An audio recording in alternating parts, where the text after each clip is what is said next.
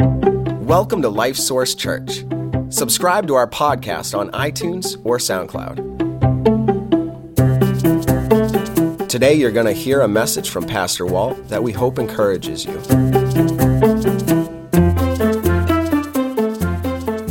What do I need to cover from the Word of God today? And I think what we're going to cover today, if you can get this, you'll be able to get the rest.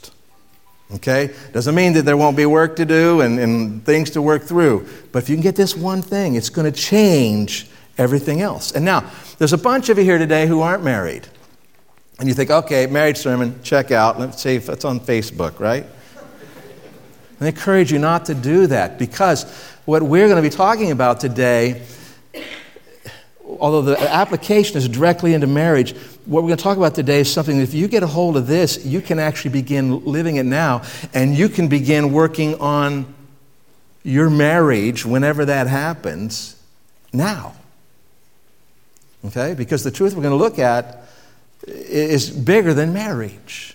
And if you're here and you've already been married and you aren't married anymore for some reason and you're thinking, oh, you're never going to be married again, it's still valuable for you to know this. It's going to help you in living your own Christian life and help you to help others who are married. So let's talk about marriage a little bit. I remember when I got married. How many of you who are married still remember? Even Howie and Jeanette remember. That's good. Long time. You remember that. You remember the things. I mean, I remember when I met my wife. I was 19 years old, and I met her at the aisle of the church. Really, I mean, I'd heard, someone was pointing her out to me, and I remember she came walking down the aisle of the church. And I've told you this story before. Remember, I know what she was wearing. A long red, was it checks? What about a gingham? Maxi dress. You guys remember maxi dresses? Okay. And are they coming back? Cool. And saddle Oxford shoes. And beautiful. I mean, and I stood there and I was so classy. I was so whatever you want to call it, that I just was overtaken, and I stood there and I went like this and went. And she looked at me like, what are you doing? And her face kind of turned red and took off.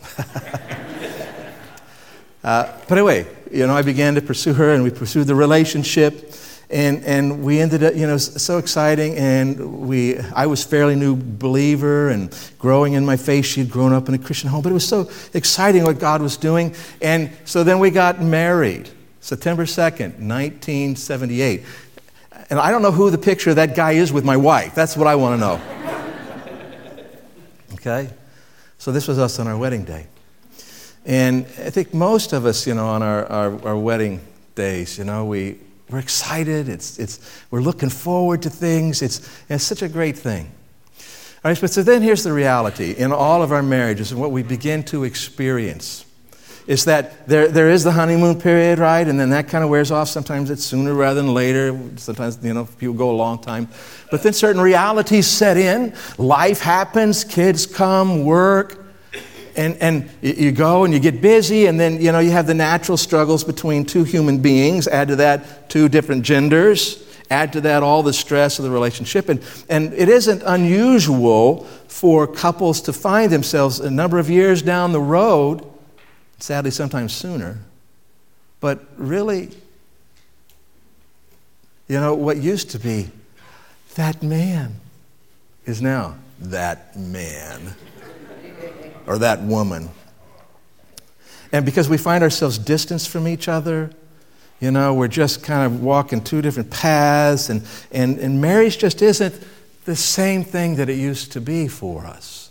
And sure, it doesn't have to be that way, and there's a lot of good in marriage. Let me just say that to you. Marriage is worth being married. Here's the deal. When it's good, it's really good. And when it's bad, it's horrible, okay? I was going to say really bad. Yes. And so, how do we deal with all this? How is it that things don't just roll on? I mean, you think you're going to marry the love of your life, and it's just going to get better and better and better and better.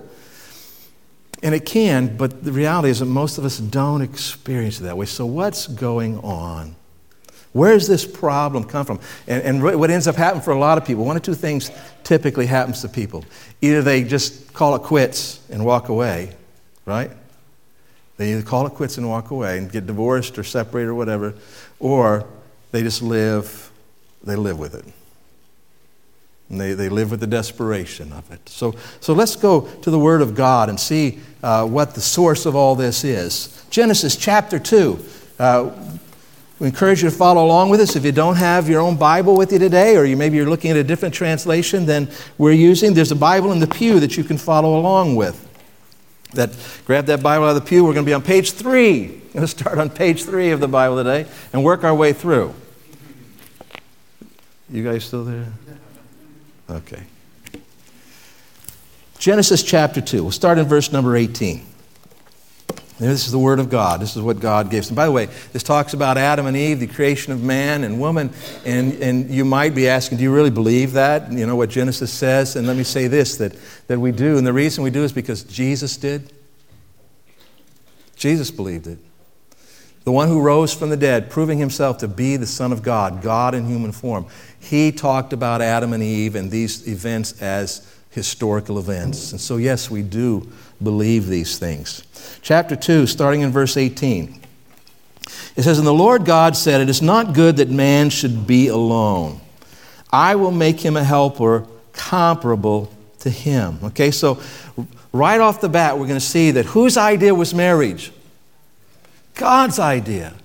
Marriage was God's idea and intended to be a blessing to us. It wasn't good that man should be alone. There should be two of us whenever possible. Out of the ground, the Lord God formed every beast of the field and every bird of the air. That was earlier, and then it says, "And now he brought them to Adam to see what he would call them. And whatever Adam called each living creature, that was its name. So Adam gave names to all cattle, to the birds of the air, and to every beast of the field. But for Adam there was not found a helper comparable to him." Now, you wonder, why did God do it this way? Well, my sense is this, is that God did this with Adam to make it very clear to Adam what he was missing. Okay? So Adam would sense, wow, there's two of every kind but me. I'm alone. And God had said it's not good that he'd be alone. So verse 21, "And the Lord God caused a deep sleep to fall on Adam. And he slept, and he, God, took one of his ribs, Adam's ribs, and closed up the flesh in its place. Then the rib which the Lord God had taken from man, he made into a woman, and he brought her to the man." Let's just stop there. So God takes a part of Adam and makes another human being. So there is a close connection and a bond here between these two. Verse 23, Adam's response. "And Adam said, This is now bone of my bones and flesh of my flesh. She shall be called woman because she was taken out of man." And so God has brought them together already. And Adam already has an awareness of this closeness to her. Because she came out of me. She's part of me. And by the way, when we get married, and we're going to see, but one flesh the Bible talks about, we do become a part of each other. We do become, it's not just about a physical relationship, it's about a becoming a oneness to us, which is why when divorce occurs, there's always a tearing, and always an injury, and always a hurt, and leaves people hurting. So, verse 24, "Therefore," here's what the scripture says about this. "Therefore a man shall leave his father and mother and be joined to his wife, and they shall become one flesh." This idea, this oneness. "And they were both naked, the man and his wife, and were not ashamed." So total openness between them, intimacy of soul and body, becoming one. It sounds awesome, doesn't it? It sounds like what we want, doesn't it? It sounds like, the picture of me on my wedding day. That's what this sounds like. So what happened? Well, here in chapter 3,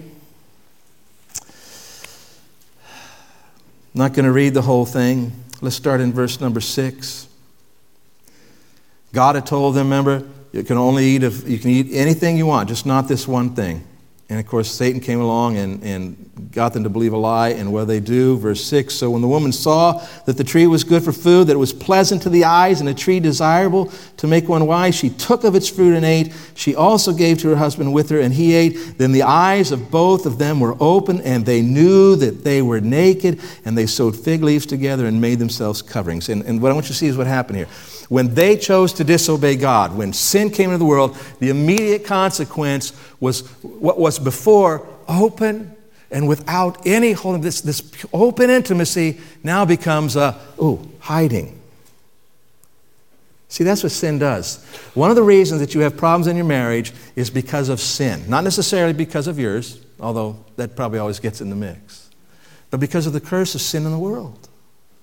And we struggle to get beyond this and to become openly intimate with each other again. I'm not talking again about, you can't have the physical relationship. No, we're just talking about intimacy of soul. All right, so we see this. God, confronts them about their disobedience, and then God tells them what's going to happen and the problems that are going to come. Thankfully, in the middle of it, he promises a Savior that's going to come one day. But then he says this in verse 16. He says, to the woman, he said, I will greatly multiply your sorrow and your conception. In pain you shall bring forth children. So let's stop right there. In other words, it's not just the pain of childbearing, it's the pain of child rearing. Okay? The difficulty of raising a family has come because sin has come into the world. Go down to verse number 17. Then to Adam he said, because you have heeded the voice of your wife and have eaten from the tree of which I commanded you, saying you shall not eat of it, cursed is the ground for your sake, and toil you shall eat of it all the days of your life. Both thorns and thistles it shall bring forth for you, and you shall eat the herb of the field. In the sweat of your face you shall eat bread till you return to the ground. For out of it you were taken, for dust you are, and to dust you shall return. And so to Adam, he says, work has now become difficult. Work has become hard. It isn't going to be easy to do what needs to be done anymore. So we have coming through the woman and huge impact on her. Really, it's pain, difficulties in childbearing and raising children. And to the husband, great difficulties and problems in work. And then the two of them together, let's go back up to verse 16. The last part of verse 16. In the middle of all this, he says to the woman, your desire shall be for your husband, and he shall rule over you. You're both going to be in a hard place. You're both going to need help. And that's going to be a hard thing to make happen. Now here's why.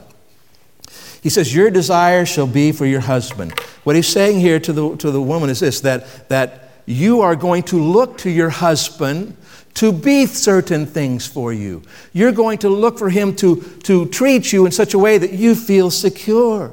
You're going to look for him to treat you in a way that you feel safe. You're going to look to him to treat you in a way that you feel cherished. And you're going to look to him for all these things, but the problem is he can't give them to you sufficiently. You're going to have a desire for certain things from your husband. And what are you going to get instead? It says, and by the way, let me back up. Those responses, this looking for those things, really is a replacing of God. Okay? In other words, no human being can ever make you feel totally secure. Only God can do that. And so when a woman looks to her husband, expects him to act in certain ways, talk in certain ways, do certain things a certain way, so that she feels secure, he can't do it. Okay, we can go on down the list, whatever it is to desire. And this is where the frustrations come in, that she's looking to him for this. And what is his response? What is his natural response? What's it say? He shall what? It's in the Bible there. He shall rule over her. This is what God is telling us here is not an order of how things are supposed to be. He's telling us here the reality of what happens in a sin-cursed relationship. And so he will rule over her in one of two ways. Either he will be dominant and domineering and push back, because I tell you what, she's looking for things from him that he feels like, I can't give, I don't know how to give this, I can't give this. And so he responds in one of two ways. He rules either by dominating or he rules by becoming passive. And just in one ear and out the other. Let it go, let it go. And so he's not benefiting. He's struggling in this relationship. She's not benefiting. She's struggling in the middle of this relationship. And see, can I just say something to you now? What caused that? What caused that problem? 3-letter word. What caused that problem? Sin. Can we get something in our minds today that when we sin, when we choose to set aside what God says and do anything else, that's sin. And every time we do that, it never brings good things. It might bring a temporary sense of relief, but it always brings big problems with it. So we have to get to God's way of doing things. So how do we overcome this in our marriages? How do we overcome this powerful curse that's in our world and in our lives? Well, there's something I found. It's not even talking directly about marriage, but it's a way of looking at life. Turn to 2 Corinthians chapter 5.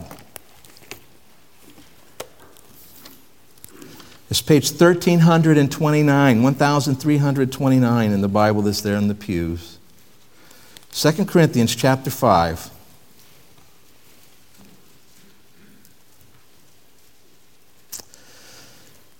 So we have the sin problem. Sin came into the world that separated us from God. Our sin separated us from Him. We're left to our own devices to try to live life. If we die in that condition, separated from God, the Bible says that we will be separated from God forever in a place called hell, which is why Jesus came, right? God so loved the world that He gave His only begotten Son, that whoever believes in Him should not perish but have everlasting life. So Jesus came, died in our place for our sins, paying that penalty, rose again from the dead. And if we will acknowledge that we have sinned and need a Savior and place our trust in Jesus and what He did for us, the Bible says God forgives every sin. We have heaven when we die, and He comes and lives in us now and begins changing us from the inside out. And so that is crucial to being able to live out these things that we're talking about here today. And so that is the context of someone who has received Christ as Savior that we want to look at here. In verse number 9 of chapter 5, it says, "Therefore we make it our aim, whether present or absent, to be well-pleasing to Him," to Christ. And then let's go down to verse number 14. Actually, look at verse 15. Talking about Christ. It says, "And He died for all, that those who live should live no longer for themselves, but for Him who died for them and rose again. That those who live should live no longer for themselves, but for Him." So what do you do in your life? What kinds of things do you do in your life? Are they things that you're doing for Him? Things that you're doing for the Lord? My understanding of what he's saying here is those of us who have come to Christ, when we receive Christ as Savior, right? We've done that by faith, and He's come and in. He says, from now on, we don't live for ourselves anymore. We live for Christ. And there's some ramifications of that. Let's look here. Verse 16, he says, "Therefore, from now on, we regard no one according to the flesh." And we'll stop there. Let me explain what we're talking about here. When he says according to the flesh in this situation, what he means is we no longer just look at other people on a horizontal level. We no longer look at other people as just whatever comes natural here in this relationship. No, because now my relationship with you becomes about pleasing Him. Do you see the difference? Before it was about what pleases me or what I think or what you think. But now it's what does God think? What does God want in this situation? When I have a relationship with you, what does God want me to be in that relationship to you? How does He want me to treat you in this relationship? What are His goals for this relationship? We no longer regard people just as other people. Now they are people that God has put into our lives and us into their lives. for God's purposes. What are those purposes? And certainly this would apply to marriage, that those who live should live no longer for themselves, but for Him. All right, so here's an idea. Big idea I want you to put in your head. And it's going to be a key to understanding all the other things that need to happen. Marriage is ministry. Because I'm married, but I'm not living for myself. I'm living for who? What Paul say in 2 Corinthians? Who am I living for? For God, for Christ. And that means that in my life, I'm living it out. I'm living for Christ. And so now I'm married. I have a wife. You have a wife. You have a husband. We're living for Him. And so that means that now what I'm doing in this relationship is ministry. By the way, this is a good thing. It's not a bad thing. It's going to change the way you look at it. Go to Ephesians chapter 5. This is page 1346 in the Bible that's in the pew. Ephesians chapter 5. This is the primary place in the Scriptures that we really go and look for specifics about marriage and how it works. And we're going to start in verse number 21 with marriage and how do we get along? How do we respond to each other? How do we treat each other? Verse number 21. In fact, if you're there with me, would you read this out loud with me today? Verse 21. Say it. Ready? Submitting to one another in the fear of God. Okay, so that means that I have a submissive attitude towards you. In other words, I look at you and I say, you have needs. You have things in your life that I need to be conscious of, aware of, and I need to give myself to make a difference in them. Why? Because I fear God. And it was because I'm serving Christ. It's about Him. And you should look at me in our relationship and say, okay, we submit ourselves. By the way, we do this, don't we? It's about giving up your preferences sometimes. It's about treating people respectfully when you might rather not, when you don't feel like you're treating them respectfully. It's about you sacrificing time or effort, going out of your way, whatever it is. But it's because you're doing this with each other. Because we aren't living life for ourselves, but for Christ, for God. Right after this, when he says, submitting yourselves to one another, he tells us, how do we do this in marriage? How do we submit ourselves to one another in marriage? So let's begin reading in verse 22. We want to think with the idea of ministry here. Wives, submit to your own husbands as to the Lord. For the husband is head of the wife, as also Christ is head of the church, and He is the Savior of the body. Therefore, just as the church is subject to Christ, so let the wives be to their own husbands in everything.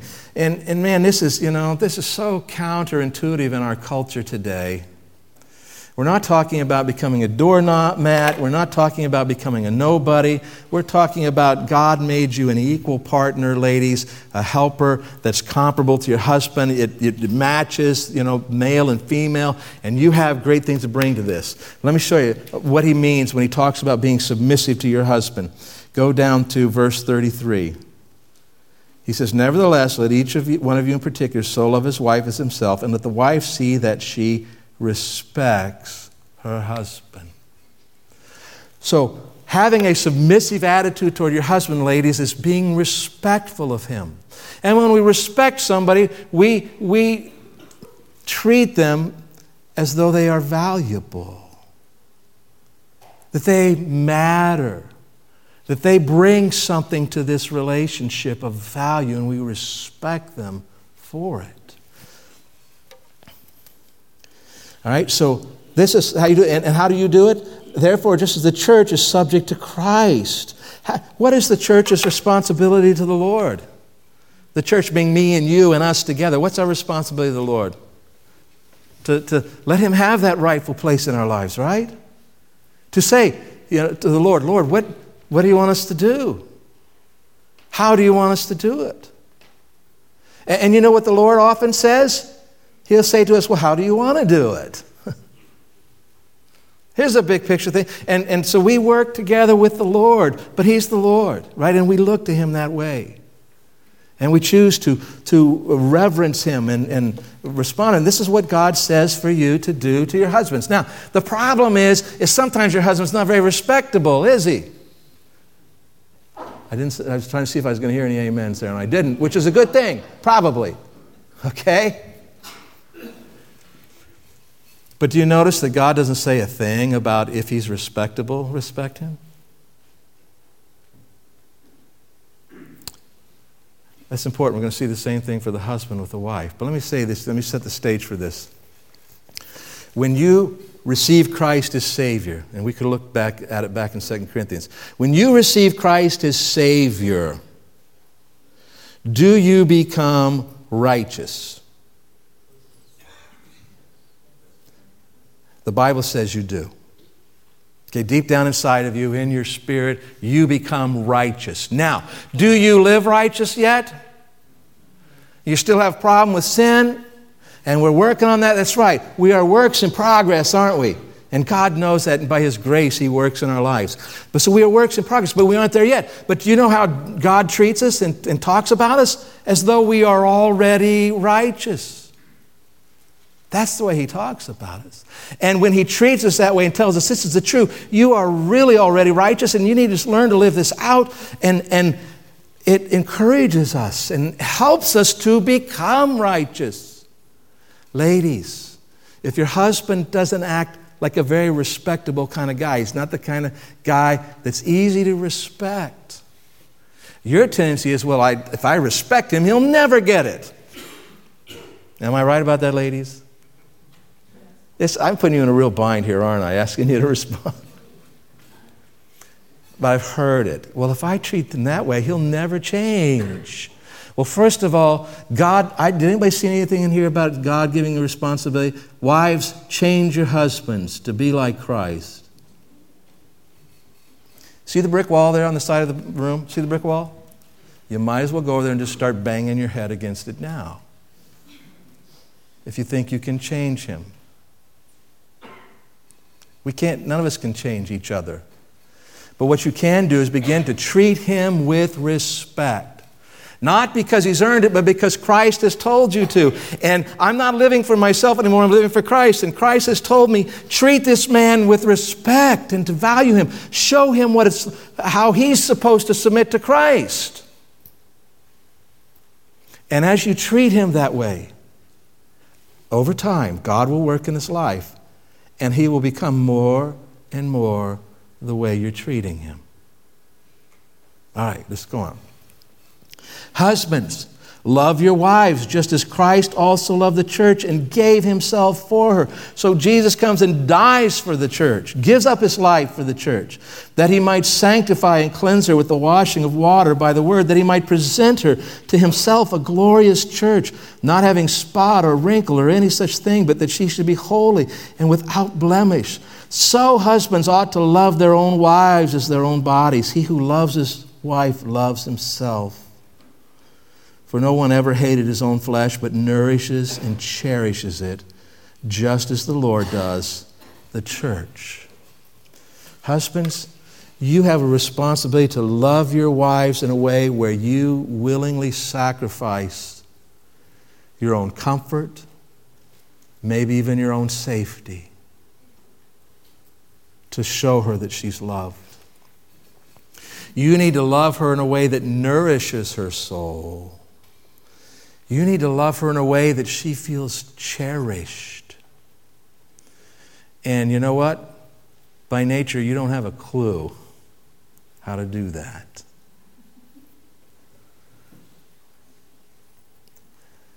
Wives and husbands, the only way this is going to work is if you become dependent on God. Depend on God. God, I need to love my wife this way, and I don't know how to do it. Well, here's an idea. Why don't you talk to her and ask her? Well, wait a minute. She's all the time telling me. Oh, maybe learn to listen.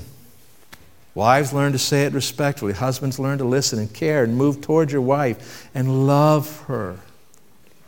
Now, figuring these things out is hard.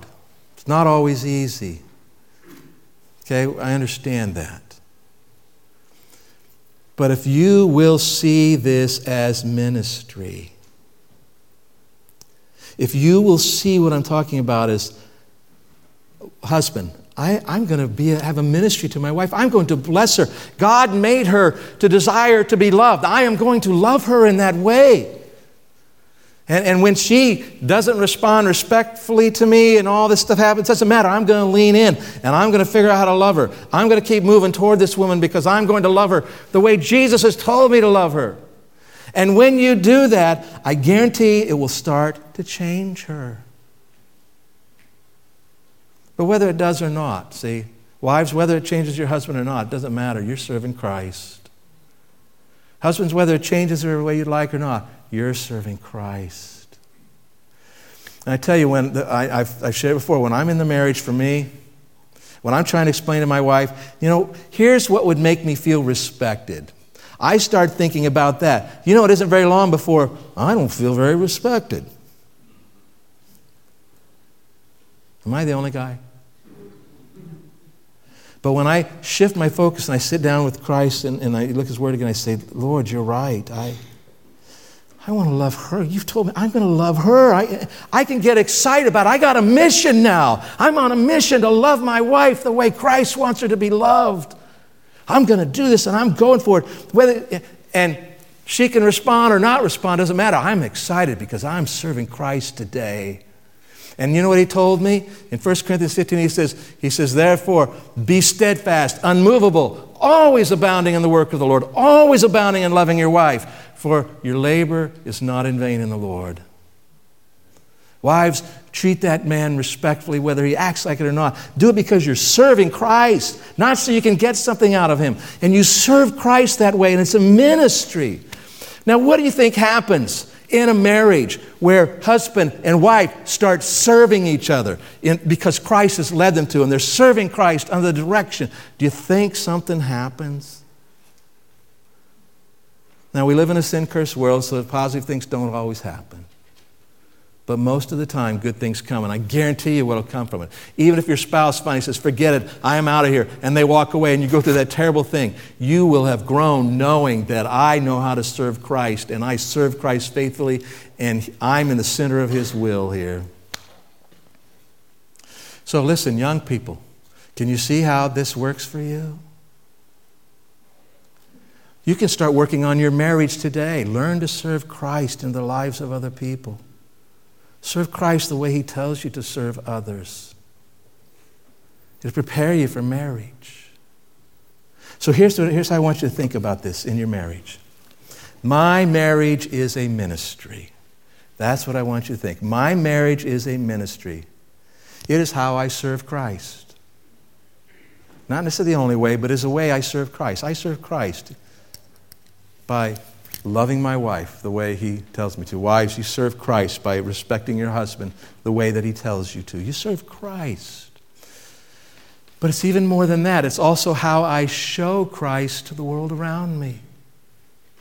I didn't really go into that too much, but did you see the picture? In fact, let's look. Would you look back there? Let's look at verse 32. He says, this is a great mystery, but I speak concerning Christ and the church. So what he's saying here is that in your marriage is supposed to show something about Christ. In my relationship with my wife, my love for her ought to show her how Christ loves us. And her respect to me and submissive attitude toward me ought to show me how I am supposed to submit to Christ. And then there's something about a marriage, when you get around a marriage that operates this way. You see it, and whether you're consciously aware what it is or not, you realize there's something more to this marriage. There's something here. So, I'm going to go back to an old saying, the best marriages are made in heaven, right? Well, the best marriages really are made in heaven. In other words, they have a heavenly pattern, the truth from heaven, lived out in this life. And what happens when we go to heaven and get God's pattern for marriage and surrender ourselves to it and live it out, we end up with a little bit of heaven on earth. Your marriage can get good. Okay, heaven on earth. Your marriage can get really good. It really can. There is hope for your marriage. It can become better and better and better. And as you live this out, go ahead to that next slide if you would. As you live this out in your life, and you begin to love her like Christ loved the church, and she's respecting and submitting to you like the church does to Christ, and it's kind of like comes to life and starts to happen in such awesome ways. Just focus in here, folks, okay? As this happens, the marriage begins to grow and begins to take on a life of its own. And when this happens, folks, if we could put a magnifying glass over this marriage to see, you know what we would see? We would see Christ. That's what we would see. So remember this, my marriage, your marriage, my marriage is a ministry. It is how I serve Christ, and it is how I show Christ. But now can we take one more step? Let's get a bigger vision.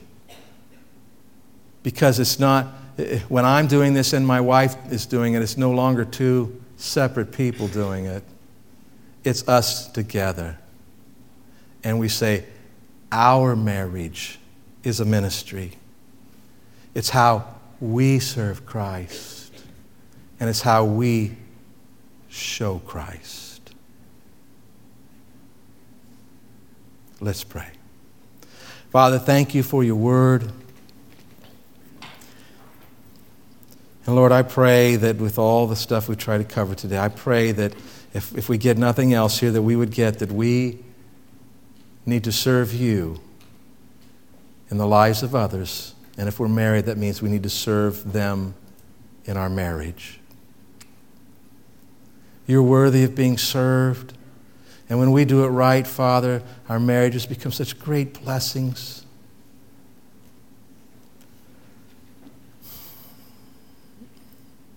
And Father, I pray for anyone here who doesn't know your Son as Savior, who hasn't made that decision to receive Christ as Savior.